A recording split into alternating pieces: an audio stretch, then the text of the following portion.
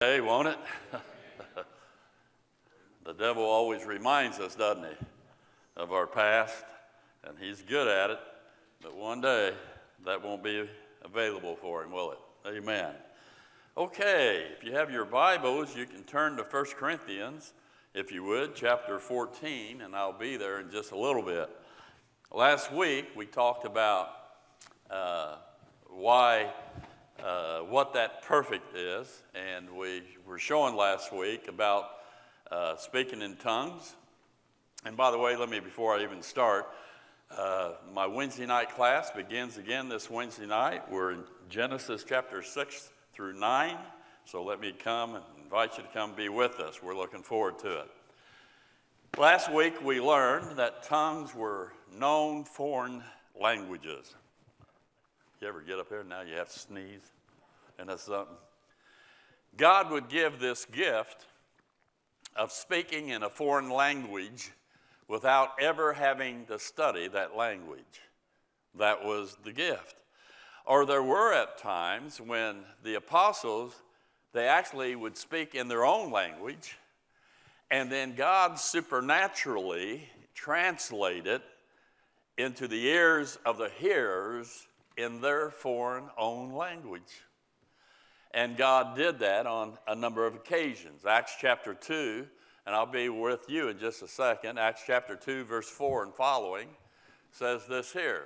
And they were all filled with the Holy Ghost and began to speak with other tongues, languages, as the Spirit gave them utterance. And there were dwelling at Jerusalem Jews, devout men out of every nation under heaven. Now, when this was noised abroad, the multitude came together and were confounded because that every man heard them speak in his own language. You see that? There was a supernatural involvement, intervention with God, giving them the gift of speaking languages, or at times as here, even to preach, but then translate it to the ears that the people heard in their own languages. They were not gibber-jabberish. They were languages, okay? That's so important. We've learned that the perfect, in 1 Corinthians 13, verses 8 through 10, was the completion of Scriptures. That's the perfect. Remember, it's not referring to a person, but an inanimate object. And there's only one object that's perfect, and that's the Word of God. And so when it was completed, there was no need for signs or revelatory gifts. When it was completed, Timothy, 2 Timothy, when Paul wrote that, at that time, the other Hebrews of Revelation was already written before Paul ended 2 Timothy. And 2 Timothy, when he completed the word, tongues ceased at that moment. Then somebody says, well, what about 1 Corinthians chapter 14, verse 39? Wherefore, brethren, covet to prophesy, and forbid not to speak with tongues. You see, if you understand the context here, Paul is not telling them to abandon tongues, now get this, at that time, but rather not to abuse them. They were not for self-glorification, self-advantage, or some emotional high. They were going around saying, listen, speaking in these languages is a sign of your salvation. And you've heard that today on TV preachers, a number of them, said if you haven't spoken in tongues, you're not saved. Or they would say, speaking in tongues means that you're spirit-filled and you are spiritual if you do that. But note this, 1 Corinthians 14:3 and following. But he that prophesieth speaketh unto men to edification and exhortation and comfort. He that speaketh in an unknown tongue edifieth himself, but he that prophesieth edifieth the church. I would that ye all spake with tongues, languages, but rather that you prophesied. For greater is he that prophesieth than he that speaketh with tongues, except he interpret that the church may receive edifying. It doesn't do any good for somebody to speak in tongues if there's no understanding. Paul said, I'd rather speak 5 words of understanding than speak in tongues. They need to be understood, right? But speaking in tongues was secondary to prophesying, or God giving somebody the word of truth and then them sharing that truth with the people. Prophecy edified, it built up, it encouraged one's faith. But again, why did Paul say, forbid not to speak in tongues? Well, remember this. The spiritual sign gifts were still operating at that time, at the time of the early church's history. In 1 Corinthians here, the Word of God had not been completed yet. And since it hadn't been completed yet, that meant sign gifts were used temporarily until that which is perfect is come. You know, how did we know you're of the Lord? And they would perform a miracle that would confirm their spoken word. Even Mark 16:17 says this, and these signs shall follow them that believe. In my name they shall cast out devils. They shall speak with new tongues. And when they went forth and preached everywhere, the Lord working with them, confirming what? The word with signs following. That gave them credibility because the completion of Scripture had not taken place as of yet. Amen? But even during the time of these sign gifts, healings, tongues, prophecies, word of knowledge, even during those times, Paul put regulations on the use of tongues. Paul limits their use to help correct the Corinthian misuse of them. They were actually even making up words to try to say they were spiritual. We have it, you don't. Here's some limitations. To be biblical, even when it was permitted before the Word of God was completed. 1, tongues were not the filling nor baptism of the Holy Ghost. That's not what tongues is. 1 Corinthians 12:13. For by one Spirit now get this, are we all baptized into one body. Spirit baptism is when the Spirit of God takes you out of your spiritual position of being an Adam in sin on your way to hell to being placed into Christ, into new life and eternal life with Him. That is Spirit baptism. Amen? Tongues, secondly, were the least of the gifts. The least. Today it's like it's the most important thing with people. It states in 1 Corinthians 12:28, and God hath set some in the church, first apostles, secondarily prophets, thirdly teachers, after that miracles, the gift of healings, helps, governments, diversities of tongues. Notice where tongues were in that list. They were last. I would that you all spake tongues, but rather that you prophesy. And we just read that verse just a minute ago. Verse 19 then, fellas, if you wouldn't mind. Yet in the church I had rather speak 5 words with my understanding, that by my voice I might teach others also, than 10,000 words in an unknown tongue. Jesus saves. The gospel is true. That says more than any tongues could ever do. 3, tongues were never intended for all. 1 Corinthians 12:29 following, are all apostles? What do you say? No. Are all prophets? Are all teachers? Are all workers of miracles? Have all the gifts of healing? Do all speak with tongues? What? No. Do all interpret? No. But covet earnestly the best gifts, and yet show I unto you a more excellent way. And then he says in verse 11, But all these worketh that one and the selfsame Spirit, now get this, dividing to every man severally as he wills. It's not for everybody. When it was permitted, it was for those who God wanted to use at that moment for a testimony at that moment. Okay? It's not for everybody. 4 tongues were to be under order, to have structure. It's not some of this wild stuff going on. 1 Corinthians 14:33, for God is not the author of confusion, and it's in the context of tongues, but of peace, as in all churches of the saints.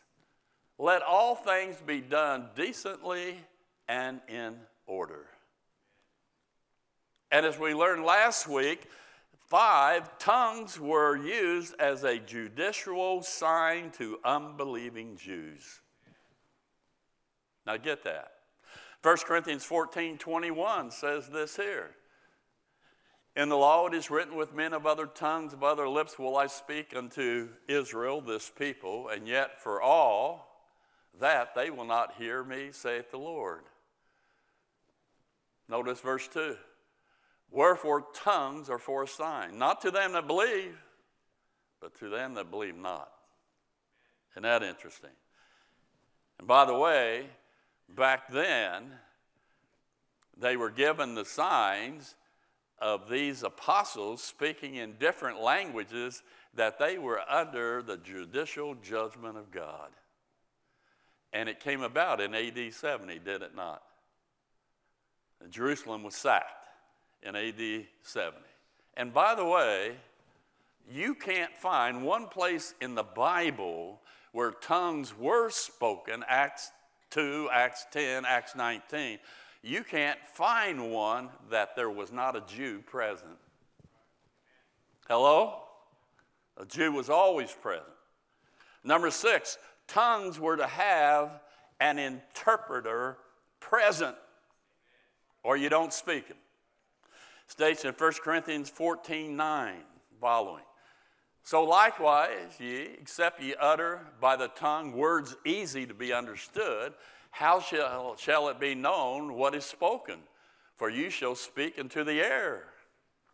Therefore, if I know not the meaning of the voice, I shall be unto him that speaketh to a barbarian, and he that speaketh shall be a barbarian to me. Then he goes on, I would that you all spake with tongues, but rather that you prophesy. And then verse 13. Wherefore let him that speaketh in an unknown tongue pray that he may what? Interpret. Why? For understanding. That's for these other people who didn't speak those languages could understand. You need an interpreter. Just like when I went down to South America, when I went to Russia, there was an interpreter. Why was there an interpreter even at this time? Was so people could understand what I was saying. Likewise, Paul's saying, listen, you don't speak in languages unless there's interpreters so the people in the church can understand what you're saying to them. Number 7, tongues were limited, now get this, to 3 in a service. 3 in a service when it was permitted. 1 Corinthians 14:27.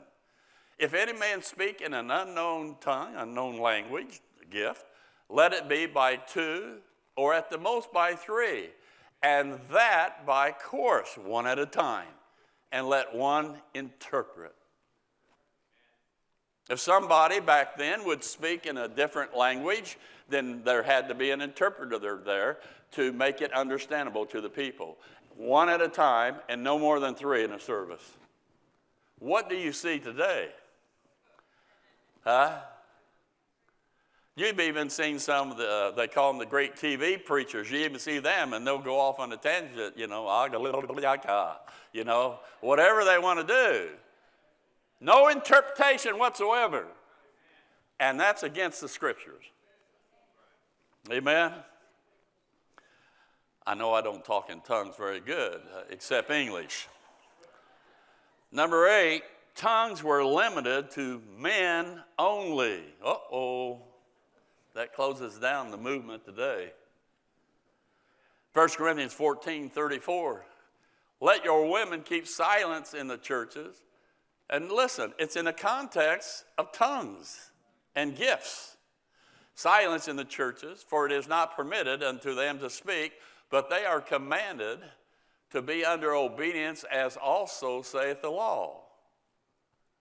And if they will learn anything, let them ask their husbands at home, for it is a shame for women to speak in the church. Hello? Man, it's quiet. It's wrong for women to take spiritual leadership role over men in telling them what the scriptures are teaching, what they are to believe, and what they are to do. That is unscriptural. There's no such thing as a woman pastor. Now, I just made some of you mad. But there's a reason for it. It's for your protection. But there is a reason for it. 1 Timothy chapter 2, verse 11 and following says this here. Let the woman learn in silence with all subjection. But I suffer not a woman to teach, nor to usurp authority over the man, but to be in silence. For Adam was first formed, then Eve. And Adam was not deceived, but the woman being deceived was in the transgression. And because she led that, that's why God says man has to be the leader at all times. I'm sorry. You got an argument, you fight with. You're supposed to say it correctly. God. Amen. But tongues are not for today, because the completed, perfect word called the Bible is on the scene. Amen. We don't need healings. We don't need word of knowledge. We have complete truth in the Word of God. Now, I use a lot of verses there. I just make some comments as I close here. Saying tongues are for today is anti-dispensational, right off the bat. And it does, trying to get this false gift today, it causes harm. Somebody said, what harm does it cause? Well, number one, most glorify and talk about the Holy Spirit as much or even more than Christ. And that's not the purpose of the Spirit. The purpose of the Spirit is not to testify of himself, but to point people to Christ. That's John 15:26, by the way. Secondly, they give a second experience as a necessity to be complete. In other words, when you got saved, you didn't get enough of the Holy Spirit. He didn't do enough for you. He has to do more for you. That's what they're saying. Have you ever stepped back and asked yourself, what has the Holy Spirit done in my life? He drew me. He revealed Christ to me. He helped me with faith. He saved me. He, transformed me. He made me come from death to life. Sealed me in the person of Christ. He's inside of me. He goes with me each and every day. Listen, the Spirit of God, he's done quite a bit. I don't need a second experience. I just need to allow him to live in me. The Bible says we are complete in Christ. You don't need anything else. 3, they create two levels of believers. They look down at others as being sort of inferior because they've not spoken in tongues. And thus it becomes the haves and the have-nots. And I've seen that on many occasions. And then 4, they cause division, being unscriptural. They're opposite of the true Spirit's work. Love, joy, peace, kindness, on and on it goes. That's what that's about. And as a result, they create division. When I was over here at First Southern many years ago as a young man,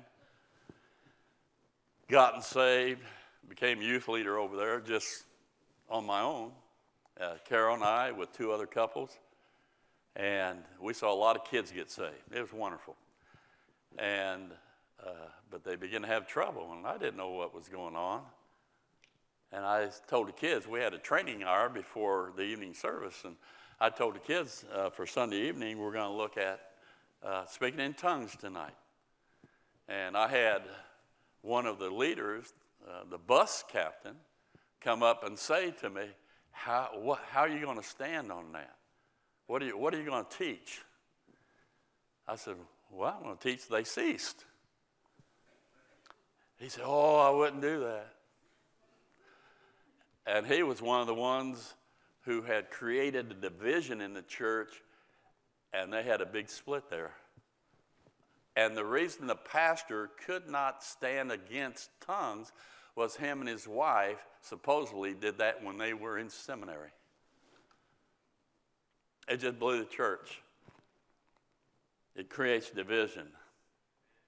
Number 5, they become more important than the church itself.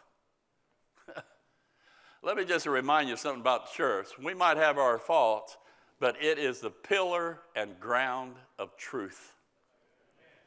Amen? Number 6, it promotes a shortcut to spiritual maturity. It's a shortcut. Oh, I got it. I have it. I've had people say that. I've had my experience with it, or whatever it might be. Let me just say there are no shortcuts to spiritual maturity. I'll get it out in a minute. There are no shortcuts. It's as you study the Word of God, study to show thyself approved unto God, a workman that needeth not to be ashamed, rightly dividing the word of truth. They searched the Scriptures daily to see if those things were so. No shortcuts. You study the Word, you try to live it out. You have trials, you have tribulations, you have all kinds of sufferings as you go through this life. Life is not fair, but as you stand on the Word of God and you keep trusting God, your faith keeps building, and it keeps building. It's a process. No shortcuts.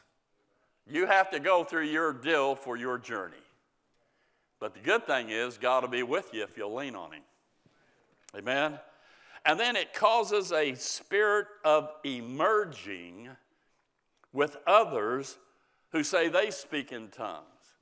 And it causes these many denominations, non-denominations, and many faiths to come together, which is unbiblical, by the way. It sounds like the Tower of Babel. Come out from among them and be ye separate, saith the Lord. What does light have to do with darkness? What does truth have to do with untruth? You have to separate from that. And then they seek an emotional experience to validate their Christian faith. God, the Word's not enough for them. They want something more. They want sight over faith, feelings over the Word. And this results in experienced feelings to become the authority. And then when you try to say something to them from the Word of God, it's like, don't confuse me with the facts. I've got a feeling. Amen? And my last point, they have produced wrong, extra-biblical, so-called new revelations. Speaking in tongues, they're saying that the Word of God is still speaking to man. And if God is still speaking to man, if it's God speaking to them, then that means it's equal with the authority of the Scriptures, because God wouldn't go against His Scriptures. Amen? Let me answer that. The Word, the Bible, God speaking to us, has been completed for now. The perfect has come. In the Word of God, we have everything, 2 Peter 1:3, that pertains unto life and godliness. Anything you want to do, know about your faith and living with God, you find it in the Word of God. Amen? And then if we see the Word as less than the final authority of our faith and practice, we open the door to wrong belief, wrong doctrine, and that leads to chaos. Anybody who claims to be speaking God's revelations, what they are doing, they're inviting leaven, untruth, into the whole that will help corrupt the truth. That's where we have to be very, very careful. How many of you ever listened to the Bible Answer Man years ago, right? Hank Hanegraaff. He's gone off, way off now, and left the faith in many ways, gone to the Greek Orthodox, almost Catholic church now. And his beliefs, you let a little get in, it takes you a long way. I've had people say, well, God said, God told me. Yes, God, I'll say it. Let me say, you're hearing things. Forgive me. I'm not trying to belittle or shame anybody. I'm just saying God doesn't speak audibly anymore. God doesn't speak to us that way anymore. God speaks to us through his word. Amen? Through the word of God. If I want to know what God is saying, boom, I get in the book. Amen? In conclusion, and everybody said,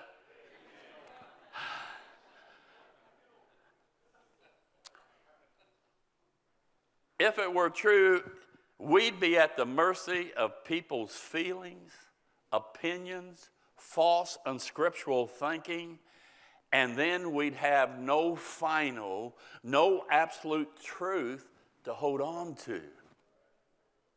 The Word of God is the final, absolute truth for our life. It'll take us all the way to glory. Amen?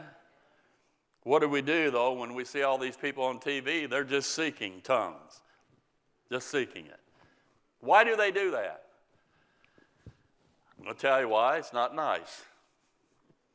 The lack of doctrine, the lack of dispensational knowledge of the Bible, little study and application of the Word of God. And as a result of that, that leaves a vacuum in them. When they leave the Word, that leaves a vacuum in them, and they try to fill that vacuum, that hole, with experiences. And they leave the Word of God. Interesting, this past week, we received a letter. And this lady gives a great shout out to Les Feldick. And then she said something about our ministry. And I thought it was good. Here's what she said, and I'll close with this. Dear Pastor Devaney, I want to thank you so much for the Sunday school and church service, July 31st, on 1 Corinthians. I have been in a Pentecostal movement for many years and came out of it about 4 years ago. I've been a part of that. I had listened to Les Feldick, and one day the Lord opened my eyes.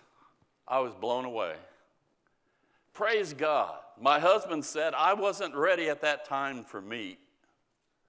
All my friends are in the charismatic, running to this project or this prophet. I try to tell them about Paul. They look at me like a deer in headlights. My son just became a minister and also had listened to Les, but because he wanted so bad to be a minister, the carrot dangled in front of him. He totally did a flip-flop back to the law. Now he thinks we are crazy and cut us off from our children unless we seek counsel of his choosing. Many of my friends are going through the same. It's crazy. We haven't been to church in several years. Now get this. Soon as we would mention Paul, we were made to leave. So we choose to have church TV. We listen every Sunday to both services. Yesterday, I was having a meltdown of confusion. And lo and behold, you answered and clarified my understanding. Please continue. We appreciate you all so much, and the angelic choir. I thought that was something. Angelic choir. She must be hallucinating. I'm kidding. Angelic choir. We live in St. Pete, Florida, and any church says rightly divided still mixes the baptism and tithes and so on. God bless y'all. I hope you feel our tears of joy. That's what people go through. So we give a big shout out to this family in St. Pete, Florida. And also, this next week, we have some folks coming from Tennessee. They want to have a meal with me and Carol, and he wants to ask a lot of questions about rightly dividing. So we meet next Saturday if you pray for us. And then it was great today to have Squeegee's sister in the service with us this morning, and brother Archie. They're from Montana. Montana, yeah. And they come to be with them today. Amen.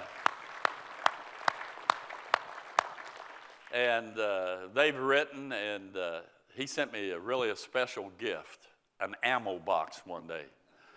He has a hunting store or whatever to keep all my ammo. You said, preacher, that's kind of radical, isn't it? It's great, isn't it? But thank God for these folks, and watch us every now and then live stream, I believe. And so it's good to have them. It's wonderful. There are a lot of people around that sometimes if you come to a church, and we try our best, we're still learning, rightly dividing. Out there's not very many places to go to. And you saw her own son and grandkids, now it's a threat. And there's a cost for standing up for truth. But if you'll stand, God will bless you. My whole point was that tongues were legitimate. They were for a period of time to confirm the spoken word of God until the word of God was completed.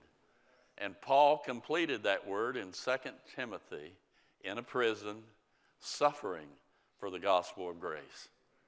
And how can we do any less in the sense of not standing up for Christ? Let's stand up for him and not be ashamed. Amen? We hope you received a blessing from today's broadcast. We would love to have you visit with us in person. For more information, please visit our website at gpindy.net or contact us by phone at 317-535-3512. You can watch us live and view past services on our website, Facebook, or YouTube channel. Until next broadcast, may God richly bless you is our prayer.